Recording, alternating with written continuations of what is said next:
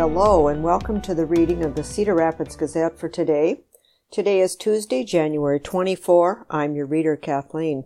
From the front page of the Gazette today, GOP bill jeopardizes $312 million bond vote, and it's accompanied by a photograph of Marion Independent School District Superintendent Janelle Brower as she delivers a speech March 8, 2022 during the groundbreaking ceremony for the Marion High School Sports Complex. And the article today is by Grace King and Aaron Murphy. The Cedar Rapids Community School District would be required to post a 10% down payment on its planned $312 million general bond referendum, $31.2 million this fall under a proposal from Republican leaders in the Iowa House. Under House File 1, any school district in Iowa would be required to deposit at least 10% of the total cost of the project for which the bonds are to be issued. If the referendum is approved by voters, those funds would have to be used for the project. Such a requirement would not be possible for the Cedar Rapids District, said Carla Hogan, Executive Director of Business Services for the district. Instead, the district would be forced to piecemeal the project, possibly taking smaller bond referendums to voters every 2 years. That's really difficult because one part of the plan impacts the other, she said. The 10-year facilities plan proposed by the district is more fiscally responsible, she said. Representative Bobby Kaufman, a Republican from Wilton, who leads the Iowa House's Committee on Tax Policy, said the goal of the legislation is to start a conversation on ways to reduce property taxes. The proposal is co-sponsored by Iowa Speaker of the House, Pat Grassley. Kaufman said the proposals are not set in stone, but that any school or local government leaders who have concerns should come to him with alternate proposals. That includes the 10% payment requirement for bonding, Kaufman said. When it comes to some bonding referendums, there have been some bad actors. Certainly not all by any stretch, but there certainly have been some bad actors in terms of not necessarily financing within their means, Kaufman said. However, establishing a baseline for how everybody should operate on financing is important. The goal is certainly not to eliminate bonding. The goal is to make sure that it's practical and fiscally responsible, which a lot of schools and cities are already there, Kaufman added. But this is the conversation starter to say, hey, we're going to have all the rules for everybody laid out, so there can't be any bad actors. And the overall goal is to reduce property tax burdens. Iowa Senator Dan Dawson, a Republican from Council Bluffs, who leads the Senate's Tax Policy Committee, said he is happy that House Republicans have proposed something that creates a debate around property tax laws, but he fell short of endorsing the plan. Dawson said Senate Republicans will be proposing their own property tax legislation and that it will take a different approach than House Republicans' proposal. What I really appreciate in the House bill is that we're all talking about big ideas, Dawson said. We're going to take a different track, but at least we're talking about bigger ideas of how to reform the system. Organizations that represent Iowa school boards and school administrators oppose the bill, and specifically the portion that adds the down payment requirement starting July 1. The bill also includes an extensive notification process to voters of an upcoming bond referendum. The School Administrators of Iowa opposes the bill because of what it calls the burdensome expectations it puts on school districts. Executive Director Lisa Ramey said, the Iowa Association of School Boards says the proposal would limit the ability for a school district to seek an election to issue bonds. It is likely that districts will not have the ability to designate and deposit 10% in their current funds to be set aside to be used solely for the project, said Sean Snyder, the school board organization's finance expert. The reason to hold a bond election is to get approval from the voters to pay for the specific proposals. Funds schools could consider using for the 10% down payment include the Physical Plant and Equipment Levy, or PEPL, an annual property tax levy that can be used to maintain school buildings. complete site improvements, and purchase school equipment.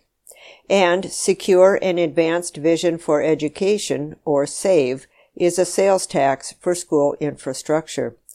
But Cedar Rapids School's interim superintendent, Art Sadoff, said no school can budget for a new elementary or high school with just SAVE or PEPL. Bond referendums are necessary to continue making improvements to Iowa schools, he said.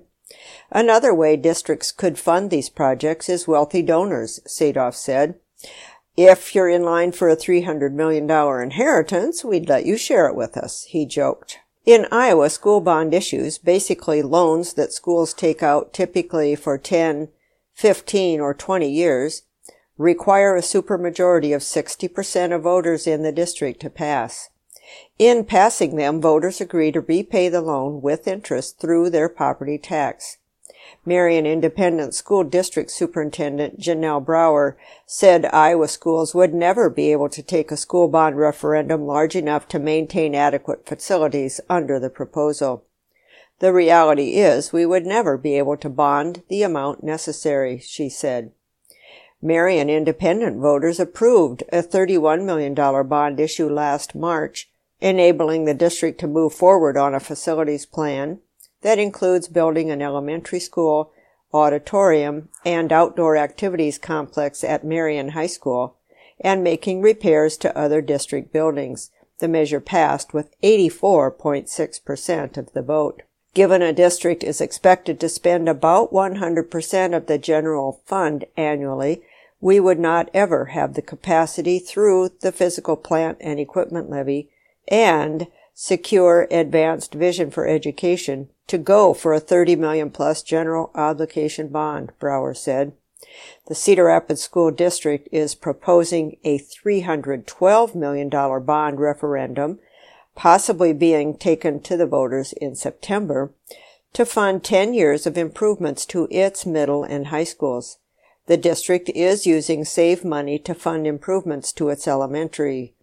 A 2018 facilities master plan includes building 10 elementary schools and renovating 3 over the next 15 to 20 years in the Cedar Rapids district.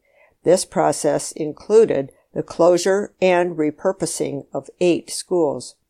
Mount Vernon School Superintendent Greg Batenhorst said the proposed legislation is another barrier to districts and communities to get the work done that they feel is needed to run a district effectively.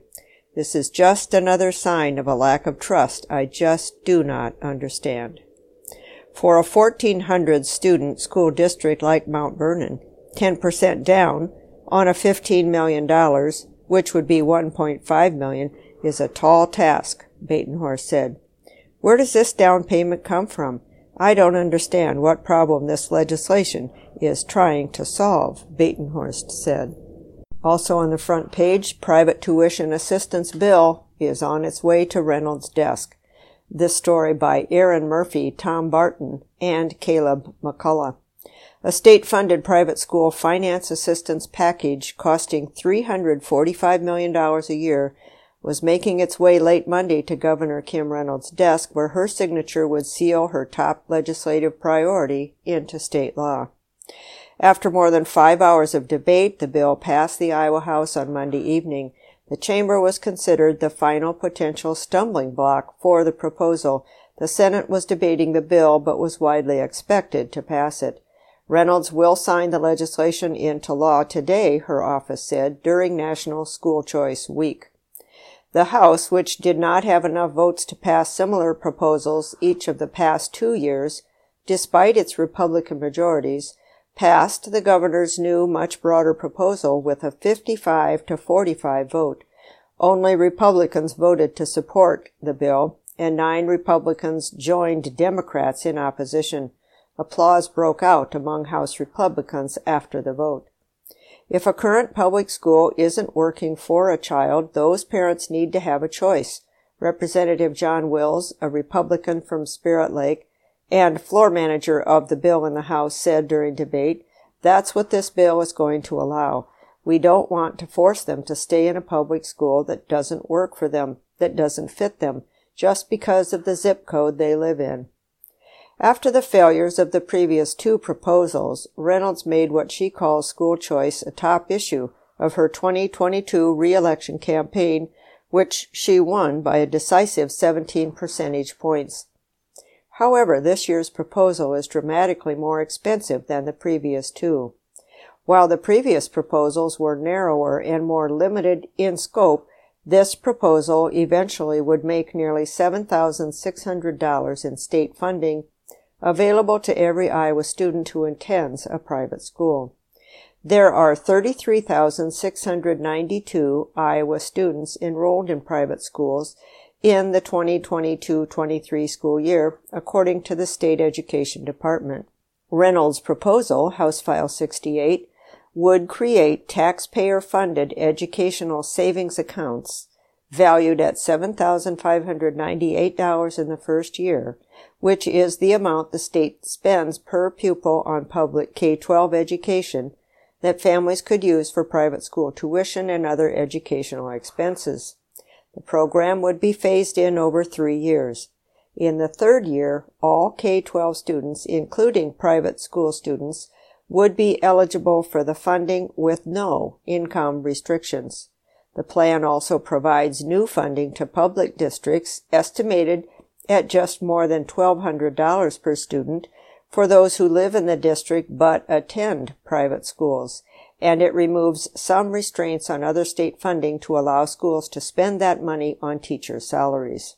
Supporters argue the legislation would make attending a private school possible for more Iowa students, and that taxpayer funding should be used to support any Iowa family who wishes to send their children to a private school. The focus of school choice isn't about schools. It isn't about teachers. It isn't about any of those things. The focus of school choice is about kids, Will said during the more than 5 hours of debate in the House. It's about parents having the ability to be in the driver's seat for their kids' sake. This is about parents needing something different. They're desperate. Some parents are desperate for a change. We're going to offer that for them. Opponents countered that the state is responsible for funding public schools, that state programs already exist to help private school students, and that creating a new $345 million annual funding stream for private schools will put future funding of public schools at risk. Critics of the bill also note that taxpayer funding should not go to private schools that are not held to the same reporting requirements as public schools, and because private schools can choose which students to accept and which to reject. Public schools accept all kids. Private schools pick and choose, said Representative Jennifer Confirst, leader of the House Democrats from Windsor Heights. This is not about school choice. This is about school administrator choice. Democrats derided the program's price tag, saying those funds could better be used to subsidize public college tuition, expand pre-K access, or boost public school funding. Several Democrats raised the contention that private schools are allowed to turn away or drop from enrollment children with special needs, learning disabilities, or behavioral issues. Public schools are required by law to create individualized education plans for students with special needs, but private schools do not have the same requirements. Representative Heather Mattson, a Democrat from Ankeny, said a student in her district with autism, named Brandon, would likely not be accepted at a private school. There is no choice for him because no private school will accept him because of his disabilities, she said. But Brandon is accepted, and his teachers and staff who work hard for him in the Ankeny School District. Representative Schuyler Wheeler, a Republican from Hull who chairs the House Education Committee, said the plan allows parents who do not have the financial means to choose a school that's best for their children. This is about students. It's not about systems, he said. Tonight, in a historic fashion, the state of Iowa is going to uphold and uplift every family in the state. Wheeler called warnings that the plan would lead to consolidation and closure of rural schools doom and gloom, saying the same concerns had been floated with past laws that ultimately had little impact on rural schools. Representative Thomas Moore, a Republican from Griswold and one of the 9 Republicans who voted against the bill, said he voted no because of strong opposition from his constituents. Even though his Southwest Iowa district is strongly Republican, Moore said his constituents were calling on him to vote against the bill. "My vote came down to my constituents," he said. "I represent them. I don't represent myself, although I was opposed." Moore said he opposed the bill's high price tag and the fact a portion of the taxpayer funding will go to families who can already afford private schools. "To me, being a fiscal conservative, to give 33,000 people new money that they have already been spending on their own and don't really need, on me, that's money that we could be using for other purposes here at the Capitol," Moore said. Democrats who are in the minority in both chambers argued that Republicans, with their agenda-setting majorities, took actions in both chambers that limited debate on the bill. In the House, Republicans created a new Educational Reform Committee in which to debate the bill, then wrote and approved a new chamber rule that said even though the bill contains new state pending, it is not required to go through the Budget Committee. "We shouldn't be passing legislation or rules that circumvent the process or eliminate input from the public or each other," Confirst said. "To the 39 new members of this chamber, I am so sorry that your first vote is on one that circumvents the process and that allows less oversight on incredibly expensive legislation." In the Senate, Republicans used a debate process rule that effectively made it so Democrats could not introduce amendments. It is a willful, blatant way of cutting everybody out from perfecting the bill and listening to our constituents who sent us hundreds of emails about what's wrong with it, said Senator Bill Dotzler, a Democrat from Waterloo. "Why wouldn't you want to listen to the public? Why wouldn't you want to listen to somebody who might have a good idea?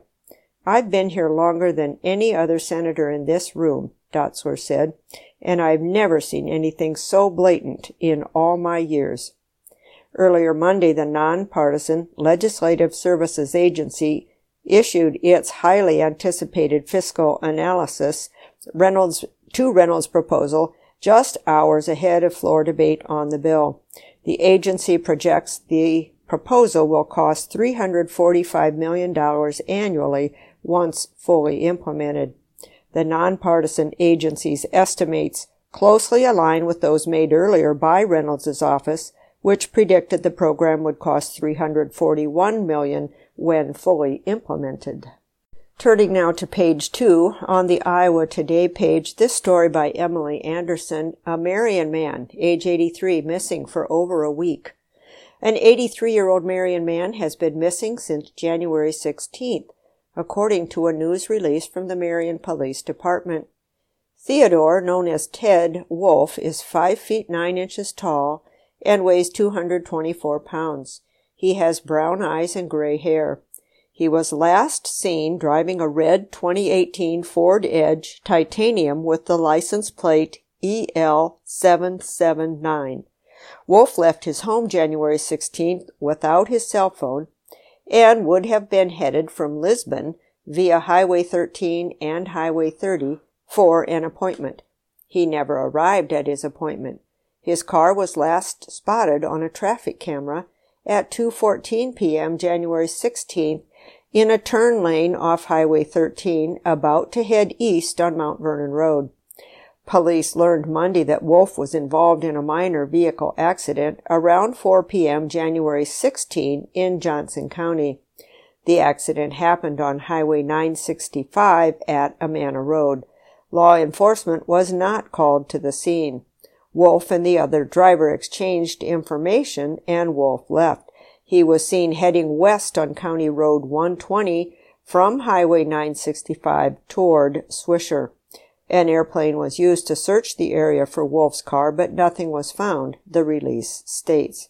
Police are asking anyone between Marion and Lisbon or in the surrounding areas who may have seen Wolf's car to immediately call the Marion Police Department at 319-377-1511.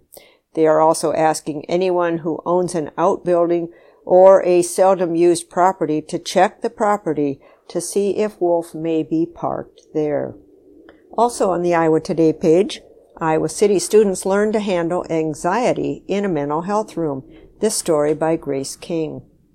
After seeing too many of their peers at Iowa City West High School crying in hallways, Helalia Wakalala, 18, and Neo Oya, 17, both seniors, advocated for a space where students can have their feelings before returning to class. The school converted a classroom into a NESTT, which stands for Navigating Emotions and Stress Through Training, where students can check in at any time during the school day to learn mindfulness, emotional regulation, and distress tolerance. It's like a home away from home where students can feel safe, said Wakalala, co-president with Oya of a mental health advocacy club at West High. Wakalala was hospitalized for crippling anxiety earlier in the pandemic. Before that experience, mental health was not something her family talked about, she said. I realized so many of my friends were going through the same thing and they didn't know what to do, she said. I don't blame my parents for not understanding. It's not the culture they grew up in. Having someone at school to talk to would have helped me so much. Students can visit the Nest any time throughout the school day if they need help navigating a mental health situation or stress. Their time and activity is monitored by trained staff members and check-in and check-out forms.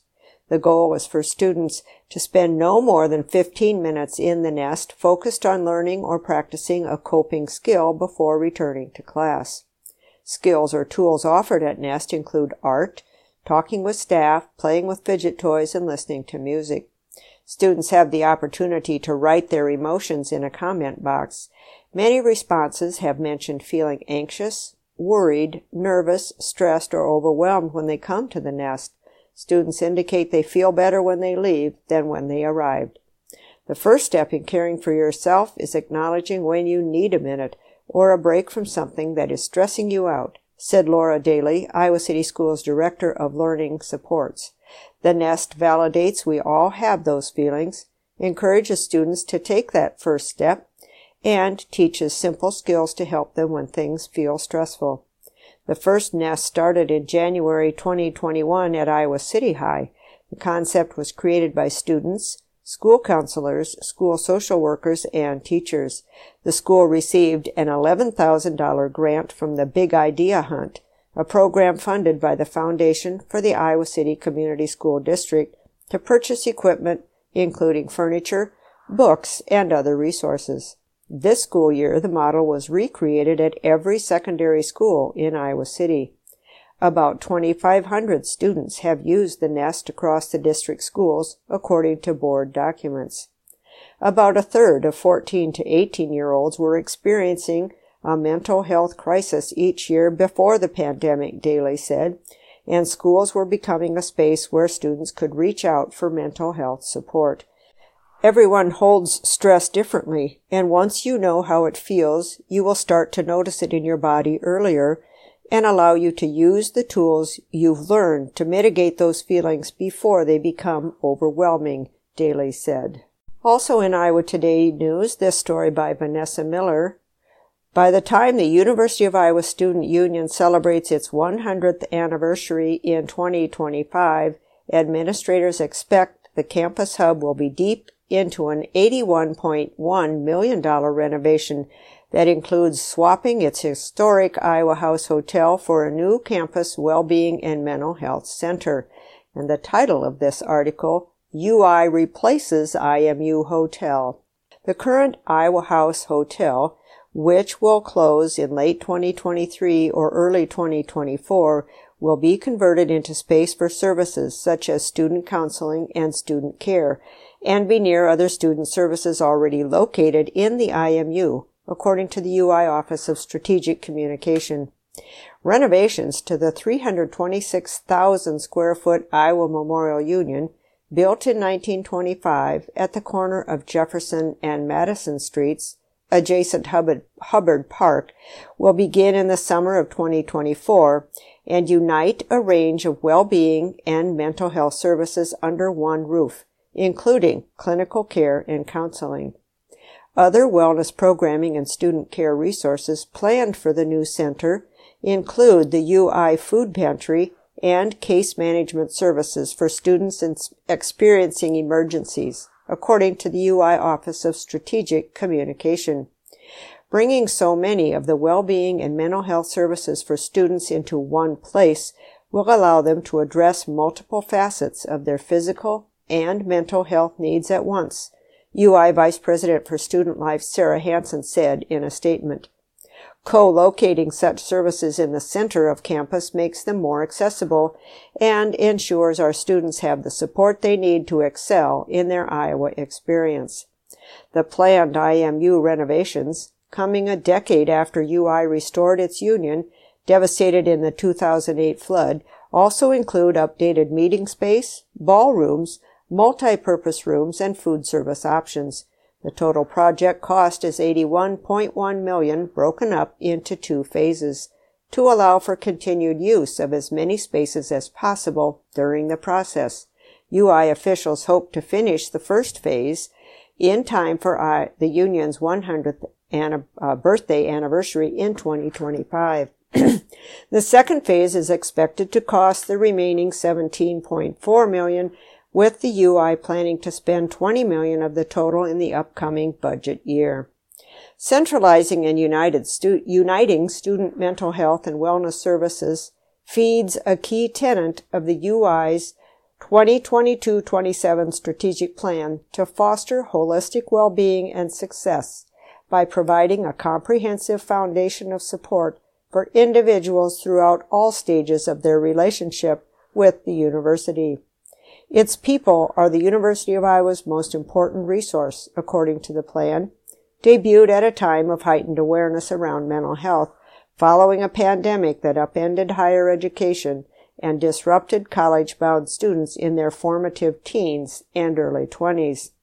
The pandemic compelled the university to engage in new ways of teaching and working and highlighted the importance of attention to health and well-being per the UI plan. These experiences informed a series of strategies to better support the success and wellness of the university's people as individuals and as a community. Although UI's enrollment has trended down in recent years, its university counseling service has seen an expansion, if not explosion, in demand for services, compelling it to embed provisions in colleges and residence halls, offering more group and online services, and seek more mental health-specific state support. Within UI student health, psychiatric visits have surged even as demand for other services has dropped in recent years. UI Student Health reported 3,400 psychiatric visits in fiscal 22, up from fewer than 3,000 in 2019. Going back to 2018, UI psych visits are up 40%, according to a recent student health report. The university, following years of research, planning, and reviewing multiple options for a campus well-being and mental health center, identified repurposed space in the IMU as the most practical, timely, and cost-efficient plan. The Iowa House Hotel features a range of double, queen, and king rooms and suites with river views and capacity for 2 to 6 guests at a cost of $95 to $220 a night, depending on the time of year. Amenities include free access to the campus fitness center, the campus shuttle, and all IMU services.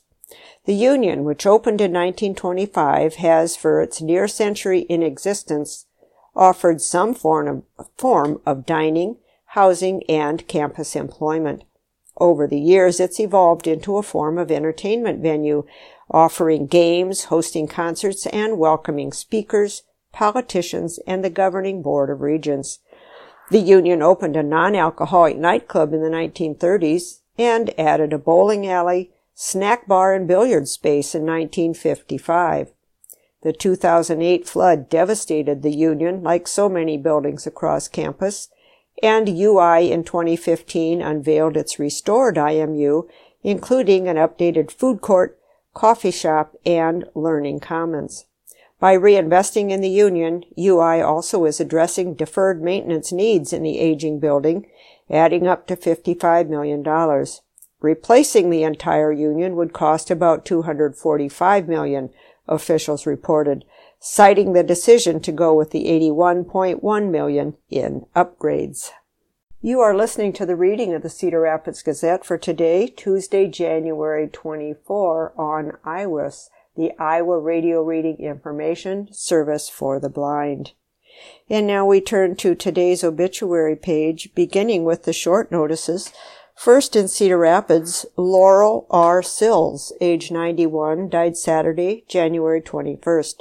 Cedar Memorial Park Funeral Home. Also in Cedar Rapids, Marlis M. Tandy, 87, died Saturday, January 21st. Murdoch Funeral Home and Cremation Service, Marion.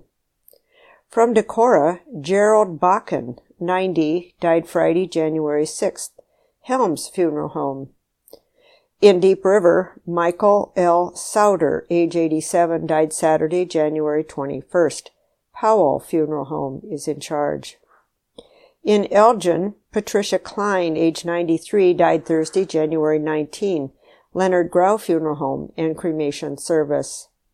In Maquoketa, Alan R. Snore, 67, died Friday, January 20th. Carson Celebration of Life Center. In Springville, Karen A. Evans, 83, died Monday, January 23. Murdoch Funeral Home and Cremation Service, Marion. In Tipton, Robert, known as Bob Lloyd Thuma, 94, died Monday, January 23. Fry Funeral Home is assisting. In West Branch, Timothy, known as Tim J. Rockefeller, 66, died Friday, January 20. Lansing Funeral and Cremation Service, Iowa City. And in one other death, Andrew Joseph Ottaway, age 52, of Prairie du Chien, Wisconsin, died Wednesday, January 18. Thornburg Grau Funeral Home and Cremation Service.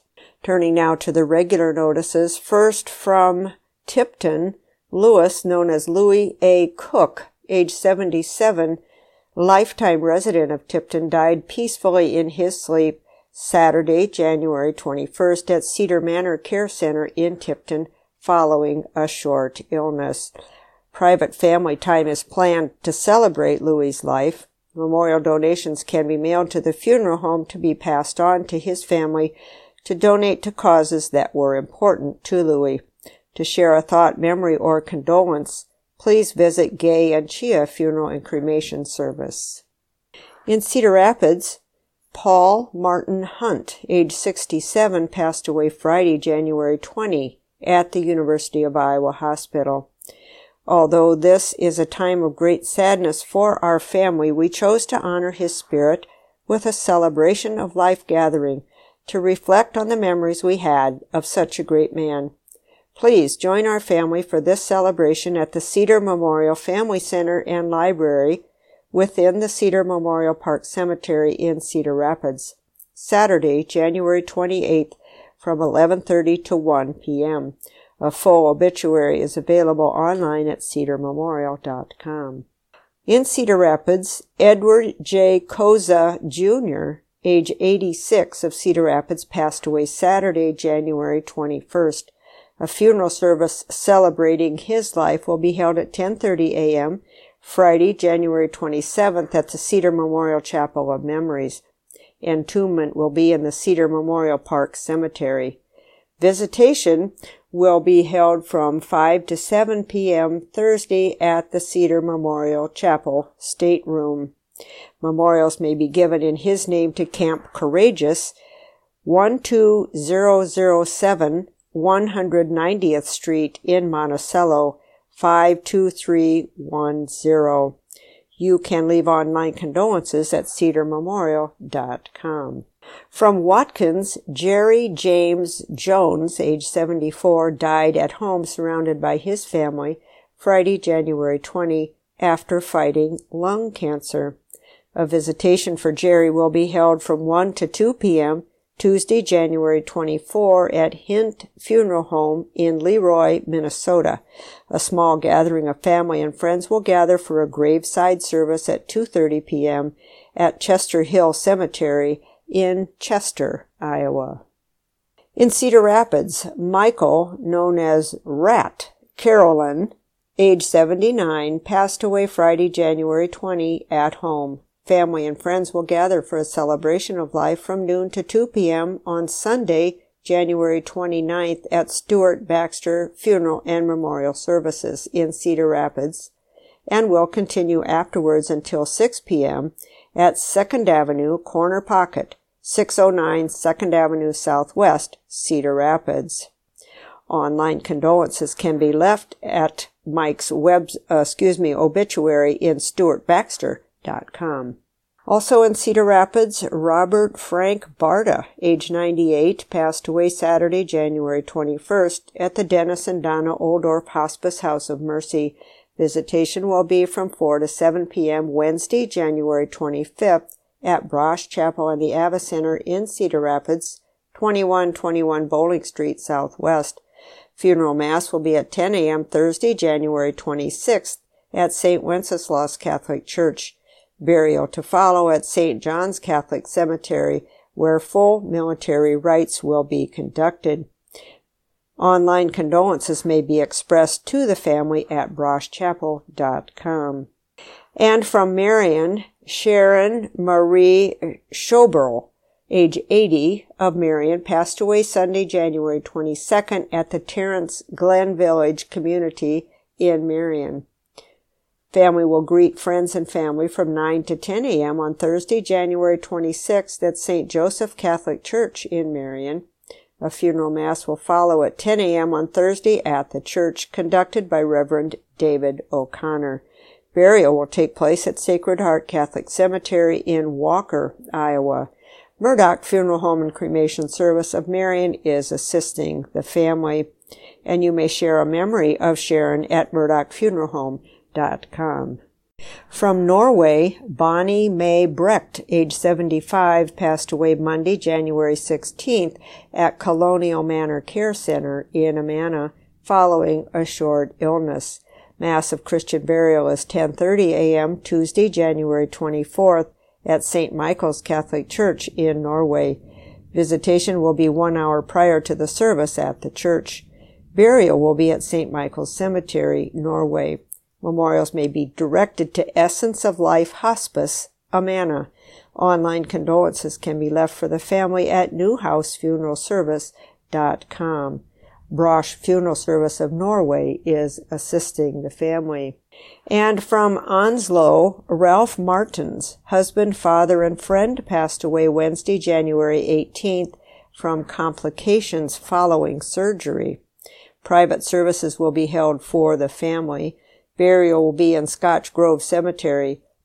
Please visit getchonline.com to share your thoughts, memories, stories, and condolences to Ralph's family. Turning now to the sports page, this story, Prairie's Erica Brockovich finds love for wrestling, by K.J. Pilcher. Erica Brockovich recalled how her mom approached her about going out for wrestling. Brockovich was in the middle of softball season and decided to attend a summer workout. A couple practices at a camp with former Cedar Rapids Prairie legend Barry Davis, and Brockovich was hooked. "I loved it," Brockovich said. "I fell in love with the sport, and I was like, I'm going to do this." Brockovich proved it was a good decision, recording a notable decision over Cedar Falls' fifth-ranked Lauren Nicholas in the Tigers' 40-39 victory in the Mississippi Valley Conference duel Thursday night at Prairie. Rankings didn't faze Brockovich, who defeated Nicholas 6-1 in the 155-pound match. "I did know," Brockovich said, about Nichols' top 5 ranking. "Going in, I was like, well, rankings don't mean anything. I'm just going to come in, work my hardest, and do what I do best. That is what I did." Wrestling took a hold of her in the off-season. She opted for club wrestling over club softball in the fall. Brockovich started competing in the off-season, preparing for the varsity without a single win. "I got my losses out of the way for the real season," she said. "I chose wrestling. It was probably the best decision I have ever made." The choice has led to 25 victories for Brockovich. Her win was a prime example of Prairie coach Zach Betchichka's pre-meet message. "That was a big win," Betchichka said. "We had a chat in the room that this team is tough, but we're tough too. We've put you through some pretty hard workouts, and you've always pushed through, and I think that helped our girls. Erica really showed up, and a lot of girls showed up tonight." The postseason begins Friday. The Hawks will compete in a regional at the Alliant Energy Powerhouse. She has aspirations to reach the state tournament. "I'm very excited, a little nervous as anyone should be," Brockovich said. "I'm looking forward to it. My first one and last one of my high school career. I plan to come out hard and do what I do best." In boys basketball, this story by Jeff Johnson, Xavier and Marion in the top 5 in Class 3A. Metro boys basketball in Class 3A is pretty good right now. Okay, really good. Cedar Rapids Xavier and Marion are top 5 teams in the class in the latest Iowa High School Athletic Association poll released Monday. Top 4 teams, actually. Xavier comes in at number 2 this week, behind only top-ranked Bondurant Farrar. The Blue Jays are the only unbeaten team remaining in the class at 13-0. Xavier, at 10-3, moved up from 3rd last week after going 1-1 against a pair of ranked teams in Class 4A. The Saints beat number 9 Waterloo West at home 67-37, with the Wahawks playing that game without 3 starters who were suspended. Xavier then dropped a close 62-59 decision to 10th-ranked Cedar Falls. Marion, at 12-3, was a big mover this week, going from 7th to 4th. The Wolves have won 6 games in a row and 10 of their last 11. Their losses have been by 2 points to Bondurant Farrar and to 4A teams, Cedar Rapids Kennedy and Iowa City High. Kennedy remains number 1 in 4A this week after a pair of victories, including an impressive 22-point victory at then number 8 Dubuque Senior. Senior dropped 1 spot this week to number 9. Waukee and Waukee Northwest flipped the 2nd and 3rd spots in 4A after Waukee beat Northwest 77-55 on Friday night. Central Lyon and Grandview Christian remain number 1 in Class 2A and 1A respectively. Appleton-Parkersburg is 2nd in 2A, with Alburnett falling from 6th to 9th after a 64-47 loss Friday night to North Lynn. The Lynx, at 14-0, have handed Alburnett 13-2 its 2 losses this season. North Lynn remains 2nd in Class 1A. The top 7 in that class remain the same this week, with Baxter and Lamar's Galen joining the ranks at 9th and 10th, respectively. They replace Linville Sully and Bellevue Marquette, who lost games for the first time this season last week. Turning to the community page, here are some things to do today. Puzzle exchange. After dropping off a puzzle earlier this month, you can now pick up a new-to-you puzzle at the circulation desk at the Hiawatha Public Library. That is at 150 West Wilman Street in Hiawatha, and that exchange is open from 9 a.m. to 8 p.m. And in the museum category, Czech photographer Hansa Sakar's photographs stand as a counterpoint to digital perfectionism, using the wet collodion photography process, which can only be described as magical amalgamation of chemicals, light, and plenty of patience. The exhibit features iconic points of interest in South Moravia, including meadows, forests, castles, historical sites, and local celebrities. That's at the National Czech and Slovak Museum and Library, open from 9:30 to 4. And the community page article today is titled Yeti Hunt. Legend says the Yeti lives in the Himalayan peaks of Asia, yet some people are spotting it in Johnson County parks this winter. Johnson County Conservation is challenging outdoor enthusiasts, a distinction open to everyone, to get out and explore about a dozen county parks through mid-March to find the Yeti. It's 8 feet tall and 4 feet wide, said Kristen Morrow, education specialist for Johnson County Conservation. If you've made it to the right park and found the right spot, you definitely won't miss it. During the COVID-19 pandemic, the county started looking for ways to encourage people to get outside, even in the winter, when many of us become rooted to our couch. Conservation officials started holding scavenger hunts featuring pumpkins and elves in county parks. People who aren't inanely into hiking need that extra boost of thrill to find their goal, Morrow said. Definitely I Spy things during the year are super popular. The Yeti first appeared in Johnson County in 2021, with county officials finding 4 different spots for her to hang out during the winter months. 60 families found her all 4 weeks, and dozens of others found her at least once. The level of engagement was surprising, especially given one hike was 3 miles and the weather that week didn't get above 10 degrees, Morrow said. The winner in 2021 was a dad and a 5-year-old girl, she noted. The challenge this year is the same. Read the clues on the Johnson County Conservation website, johnsoncountyiowa.gov/conservation/events, and use the county's collection of park guides to figure out where the Yeti might be hiding. Go visit the park, take a photo of yourself with the Yeti, and email the photo to Morrow at kmorrow, that's MORROW, at johnsoncountyiowa.gov. People tracking the Yeti should be comfortable navigating and visiting more primitive park settings and hiking from 1 to 4 miles, sometimes off trails. About 12 Johnson County parks are big enough to allow hikers to walk at least a mile to find the Yeti, Morrow said. Roadside parks and campgrounds are excluded. The Yeti will stay in the same location for 2 to 3 weeks. The dates that she will appear somewhere new are January 10, January 30, and February 20. Also March 6. The last clue, January 10 through 30, is, quote, take a step back in time to the land of majestic oaks and wild fruit. You'll have to look left and right off the beaten path toward the shaded heart of this geological gem. Make sure to take time to wander. Though small, the marshy views here are stunning.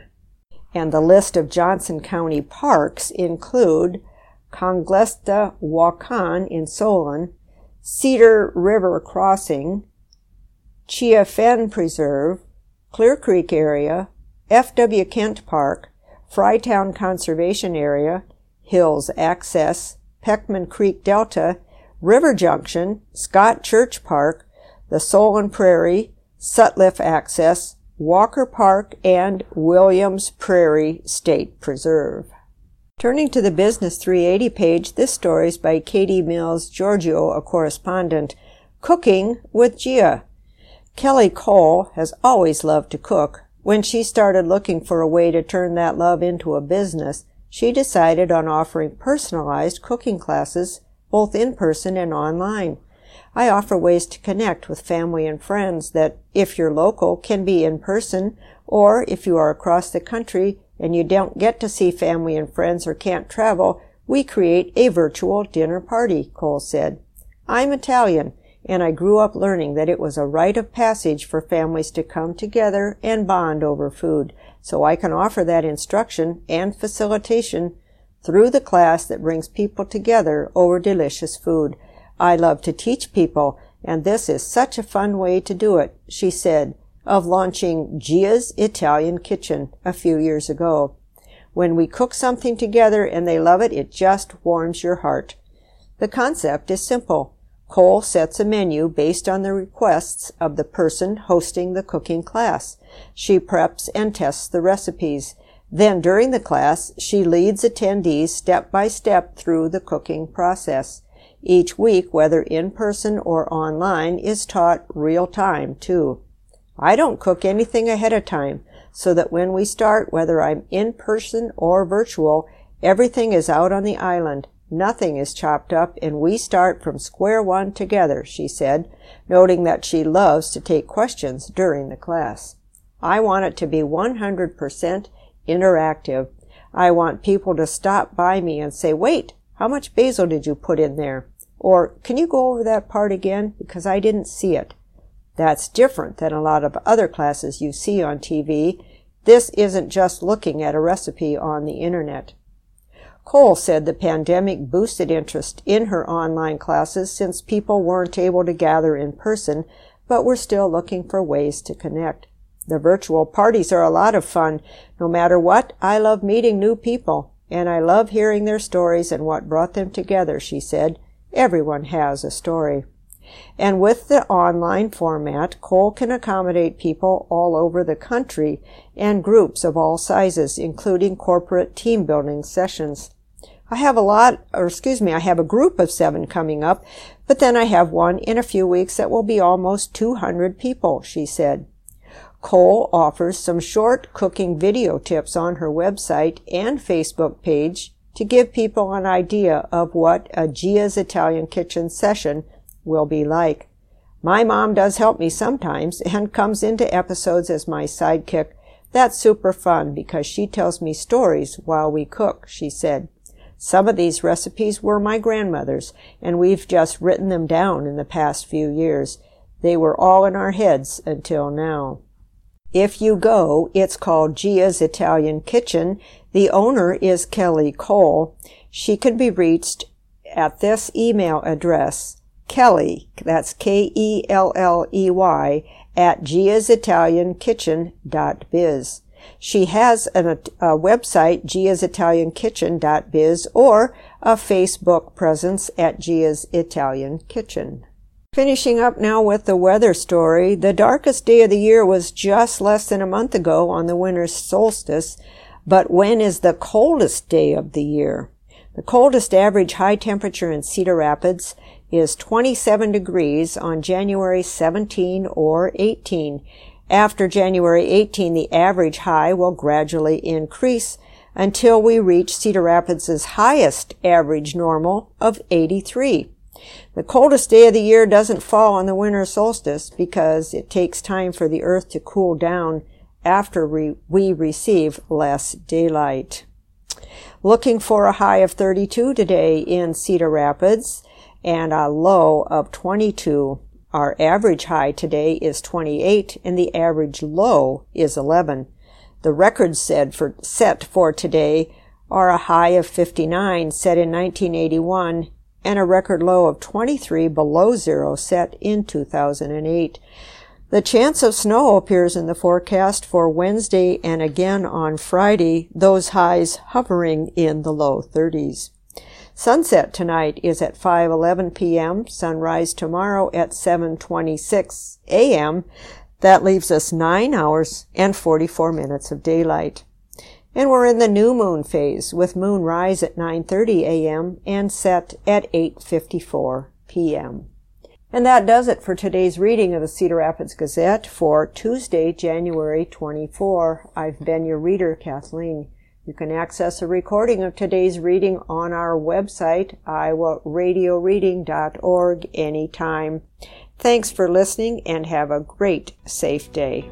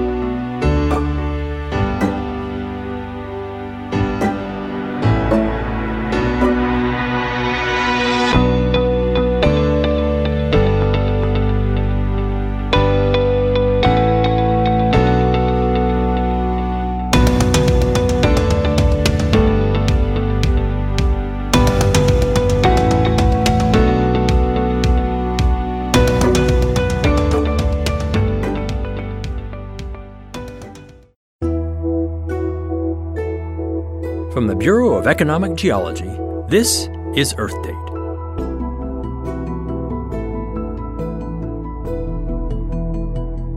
Sometimes we have too much electricity, but more often, grid operators are carefully managing its production to be sure that we have enough. So, a lot of work has gone into trying to store excess electricity to use later when we need it. The obvious solution, giant batteries, is still too expensive for most applications and has environmental implications. This has led scientists to look for other ways. One method uses surplus power to compress air and pump it into old salt mines. The salt tends to seal cracks in the walls, making the mines airtight. When needed, the compressed air can be released to turn a turbine, or it can be used as the intake air for a natural gas power plant, making the plant more productive. Another way to store excess energy is to pump water uphill into existing reservoirs and then release it through hydroelectric dams when power is needed. This method was pioneered 100 years ago in Italy and Switzerland and is used today around the world and in many U.S. states, like Michigan. On the Chilean coast, they're even experimenting with using solar energy to pump seawater up a cliff where it could flow down to make power at night. These solutions don't make economic sense unless the electricity is very cheap and the reservoir was already built for another purpose. But when those two things are present, pumping air and water to store energy plays a valuable role in balancing the grid to meet our ever-changing power demands. For Earth Date, I'm Scott Tinker. Earth Date is produced by the Bureau of Economic Geology at the University of Texas at Austin, with support from Schlumberger, helping oil and gas companies increase production and efficiency while lowering environmental impact. You can hear more Earth Date stories at earthdate.org.